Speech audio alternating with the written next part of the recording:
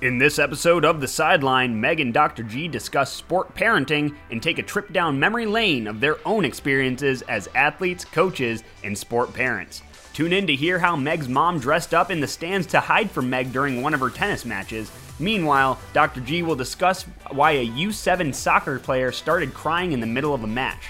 Dr. G continues to identify how our schooling system doesn't prepare sport parents and how this can result in youth athletes experiencing anxiety or dropping out from sport. Learn how to calm a child down during a game when the pressure from parents becomes too much, and explore the connections between how to encourage without forcing your child to benefit from sport participation. This is The Sideline, and this is Sport Knowledge. If you're a sport parent, right, where can you turn for a variety of topics across different issues in sport? And we'll provide that source.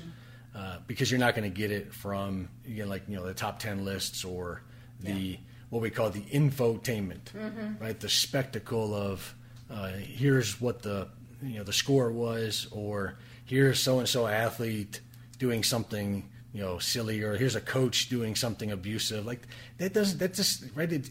we see that all the time, and we consume it, and there's not a lot of other options, and we've got to provide that space for people to have a sport education.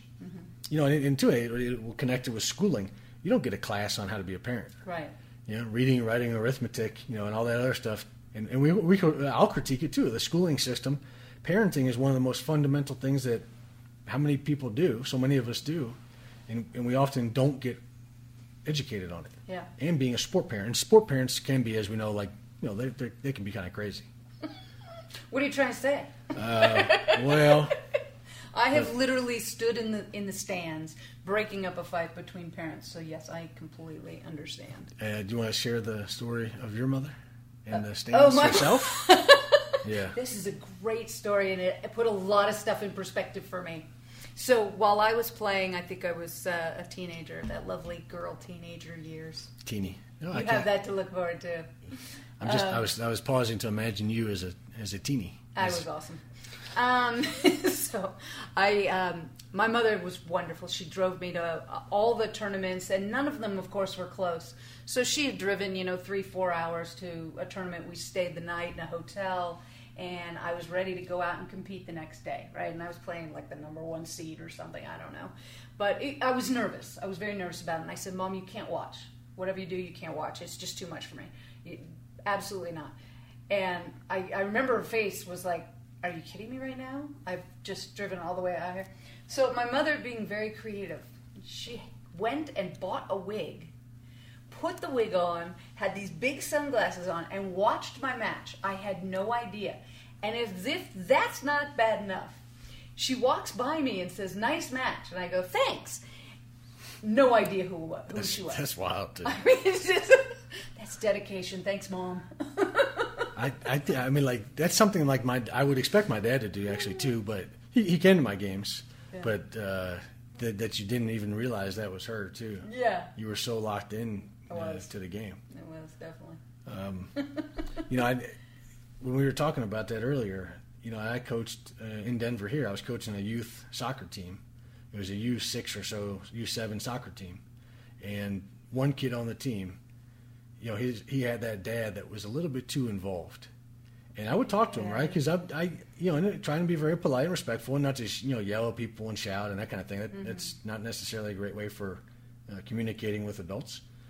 And I talked to him once. He was running. His kid scored a goal during one of the games, and Dad ran onto the field, high-fiving his kid during the game. During the game was on? The game was on. Yeah, this is like second quarter or whatever. And, just little kids. I mean, all the kids are swarming, right? And we call it the swarm or the beehive. They're all swarming around. You're lucky they're going in the right direction. Yeah, well, there's there's at least 3 kids over in the corner, and exactly. They're chit-chatting with each other. But his kid scored, and he literally runs on the field and high-fives the kid. And you're like, all right, I'm glad you're enthusiastic about this, but maybe it's a little bit too much, and maybe it's not something you should do in the game. And two, right, American culture, he doesn't do the same thing for his kid's English exam, or he's not doing, when a kid goes outside and is being creative and plays something new, parents aren't doing that. Yeah. So you've got to break down and think about why sport, why so much attention on it, why so much emphasis on these things, And does it make sense? Later that year, I think we played 2 seasons with this family. This kid, again, during the middle of the game, I'm rotating. I kept a little chart, and every kid played the same amount of minutes, basically. Awesome. That was basically my job. Yeah. In addition to playing games and some skill development, having fun, we practiced for high fives. I rotate. The kids on the bench come in, and he comes out. He starts crying. Nothing had happened. Right, like he didn't fall. Nobody yelled at him. Nobody on the other team called him a name. He didn't score. He didn't get hurt. Nothing. He plops down when I bring him out with the other kids, and he starts crying. I mean, talking about bawling, almost hysterically. And I'm just sitting there going, "What are you doing? What's going on, buddy? Well, my dad's putting so much pressure on me to score." And, you 6th. Yeah. And I'm just sitting there watching this thing going, this is like the second quarter of like our 5th game. Wow. I mean, nothing happened. And this kid, has this response. And you're just like, man, finally the old man's behaviors and the pressure hits this kid in a kind of monumental outpouring way. Yeah. And you're like, man, I want you to have fun. Like, so I had to, let's breathe. Mm-hmm. I had to calm him down, and reinforce the fun and joy aspects and take that pressure off of them. And you're just thinking like, yeah, we've got to do better. Yeah. With the parents, with coach education, with league management, right? Anybody can sign up and start coaching and get into it. And you're like, that's wild again. That's the Wild West of sport coaching. As a phys ed major, we didn't sit around in phys ed class, breaking down film for 10 hours thinking, well, how do you get the 6-year-olds to do this and that? And, well, after you implement your base offense, they're like, no. You didn't care because that wasn't the key thing. Yeah. The key thing was movement, enjoyment, fundamental or different skills. Is. Yeah, right. Like, not to pick up, little flowers. Picking in the grass. Well, that was my main goal. I'll share with everybody. I mean, the one big thing too, like you always remembered, that was still holds, I think, true. There's some truth to it. No long lines, right? Like, not one person kicking the ball with 10 people lined up. Or in baseball, like one pitcher doing bunting practice or fielding with 10 other people behind him. Yeah. You see that all the time still now. Yeah. Get the kids up and moving to develop their skills. Yeah. And especially at 6 years old. I mean, that's what you need to be doing. Yeah, I think also one of the things this show's going to do is have some great coach stories. I've got another one of my son playing minor league baseball. And the coach told him, never swing.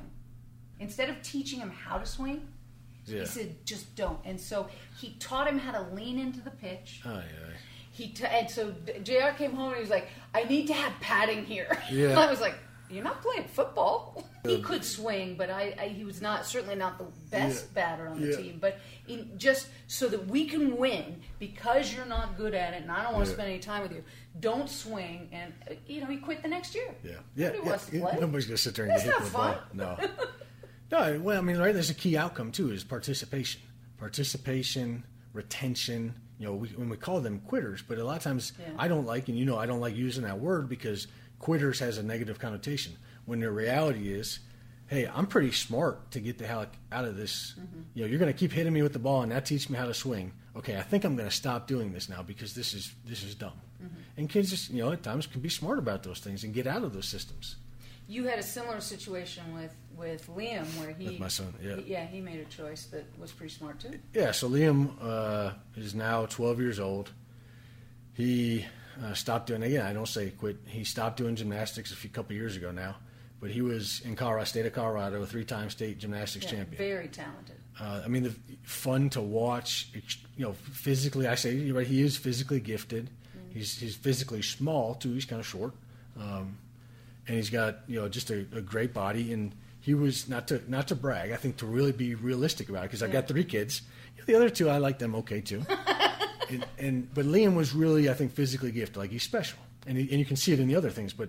He was, I think, level 4, 5, and 6 state champion in Colorado. That's awesome. Top couple placer in a region. Could do things, very well. But the last year in particular, it got to be where he would start to have, or he would say he has a stomach ache. or he would start asking questions about playing other sports. Mm-hmm. He would want to play with kids and friends after school. Now, again, for those that don't know, though, as a youth athlete, as a youth gymnast, when he stopped playing, he was going to practice, and he was doing the lighter route for 3 hours a day. Mm-hmm. He was going from about 4:30 to 7:30 every day, sometimes with optional on Saturday.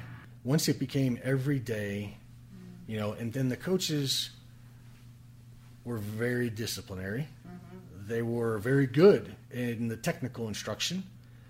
I would say that they did lack in the psychosocial, emotional aspects of coaching, in the team setting and those things. And you realize that when he started to kind of have these physical symptoms and pains, he wanted to eventually leave. Yeah. And so for the parents out there too, we talked about it, and we worked out a plan where he would talk to the coaches, and he would have to do it though. I wanted him to tell them, I'm going to leave and I'm going to step away from this, and thank you. And we always did that, but that was it. And so he stopped doing it. The problem is, this is so much all the time, and you guys don't give enough praise or enough nice things. There's no games, and everything is just so technical, skill after skill and drill after drill, and that you don't have a supportive or a really kind of environment where you want to show up every day. It becomes something instrumental, right? I'm doing this to be a champion, versus I'm doing this because it's so fun and pleasurable and joyful. And when my son then plays other sports, he gets more of that. It doesn't have all of the control and the discipline that in the controlling of the whole movements that got to be so demotivating. So some people would say, "Oh, he burned out. He got burnout. You burned out." And I just had this in class yesterday. Somebody says, "Oh, well, I was a competitive swimmer, and then I burned out, and I did something else, and then I came back to it." That's me. It's not burnout, though. And that's the thing that we can convey, I think, right? Is let's look at these things. What is the research? What's this theory? How can we do better than just saying that? Yeah. Well, it's not burnout, because why? Because you played crew then. Yeah. Liam went off and he went and wrestled, swimming, flag football, skateboarding. He did everything else because the kid loves moving. He loves sports. He loves being active. So it's not, he wasn't burned out. He was tired of the discipline, the sameness, the lack of feeling good, and experimenting and having fun. And it's funny because as you say those things, I'm thinking, so he wasn't mentally tough, is what you're telling me. I mean, because that's the way I was brought up. That's how they were talking about it. Yeah. And it wasn't, it's easy to blame parents, but it just wasn't the thought process. You just, discipline was good and you needed more of it. And if you were a great athlete, you had more discipline. Yeah. And I think things like tennis and probably much more so gymnastics, you have such a small window to be great. It's funny. And so if you have talent, they're going to drill you like you can't believe. I would say what do you mean by discipline too? Yeah. Right. What do we mean when we say that? Right. That's a good point. Do people have more discipline? What does that mean? No, it really meant the way you said it too made me think it's more about docility. We'll talk about that on the show, but it's really more about I can sit here and take it. Yeah. I can be docile. You can keep doing those things, and I can endure this and be docile about it. It's not a self-discipline. No. I can sit here. You say it, I do it. Yeah. No questions asked. I'll be a dog. Yeah. I'll be trained, and you can train me like a dog or like a horse, right? We use the word train. I'll be trainable. I'll be docile, and you can mold me how you like. And there's a lot of coaches that they love that. If you just shut up and do what you're told, they love it. That's how we were taught. Yes, coach. Yeah. That's all you say. Yeah. There's no other conversation happening. Right. Yes, coach. And it becomes a very rank, ordered, hierarchical thing. You're not to question the coach. This is never. I had several coaches. This is not a democracy. And you're like, how many of us have heard that? Don't you also want me to learn? Don't you want me to ask questions? Don't you want me to think about what's going on in the field? Don't you, like when you yell at me later that I don't know what I'm doing because I have to sit here and shut up and not actually learn what I'm supposed to do? Connect the dots. That's the problem.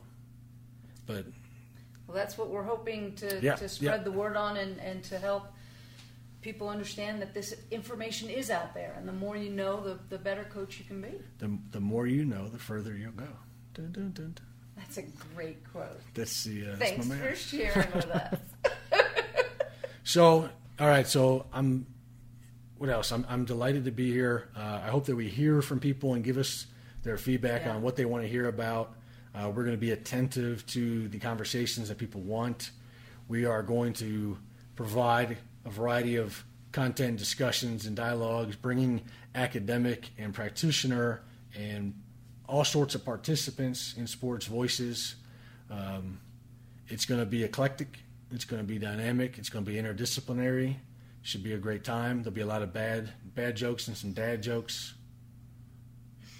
It's going to be a lot of fun. And we're going to get to know a lot of stuff.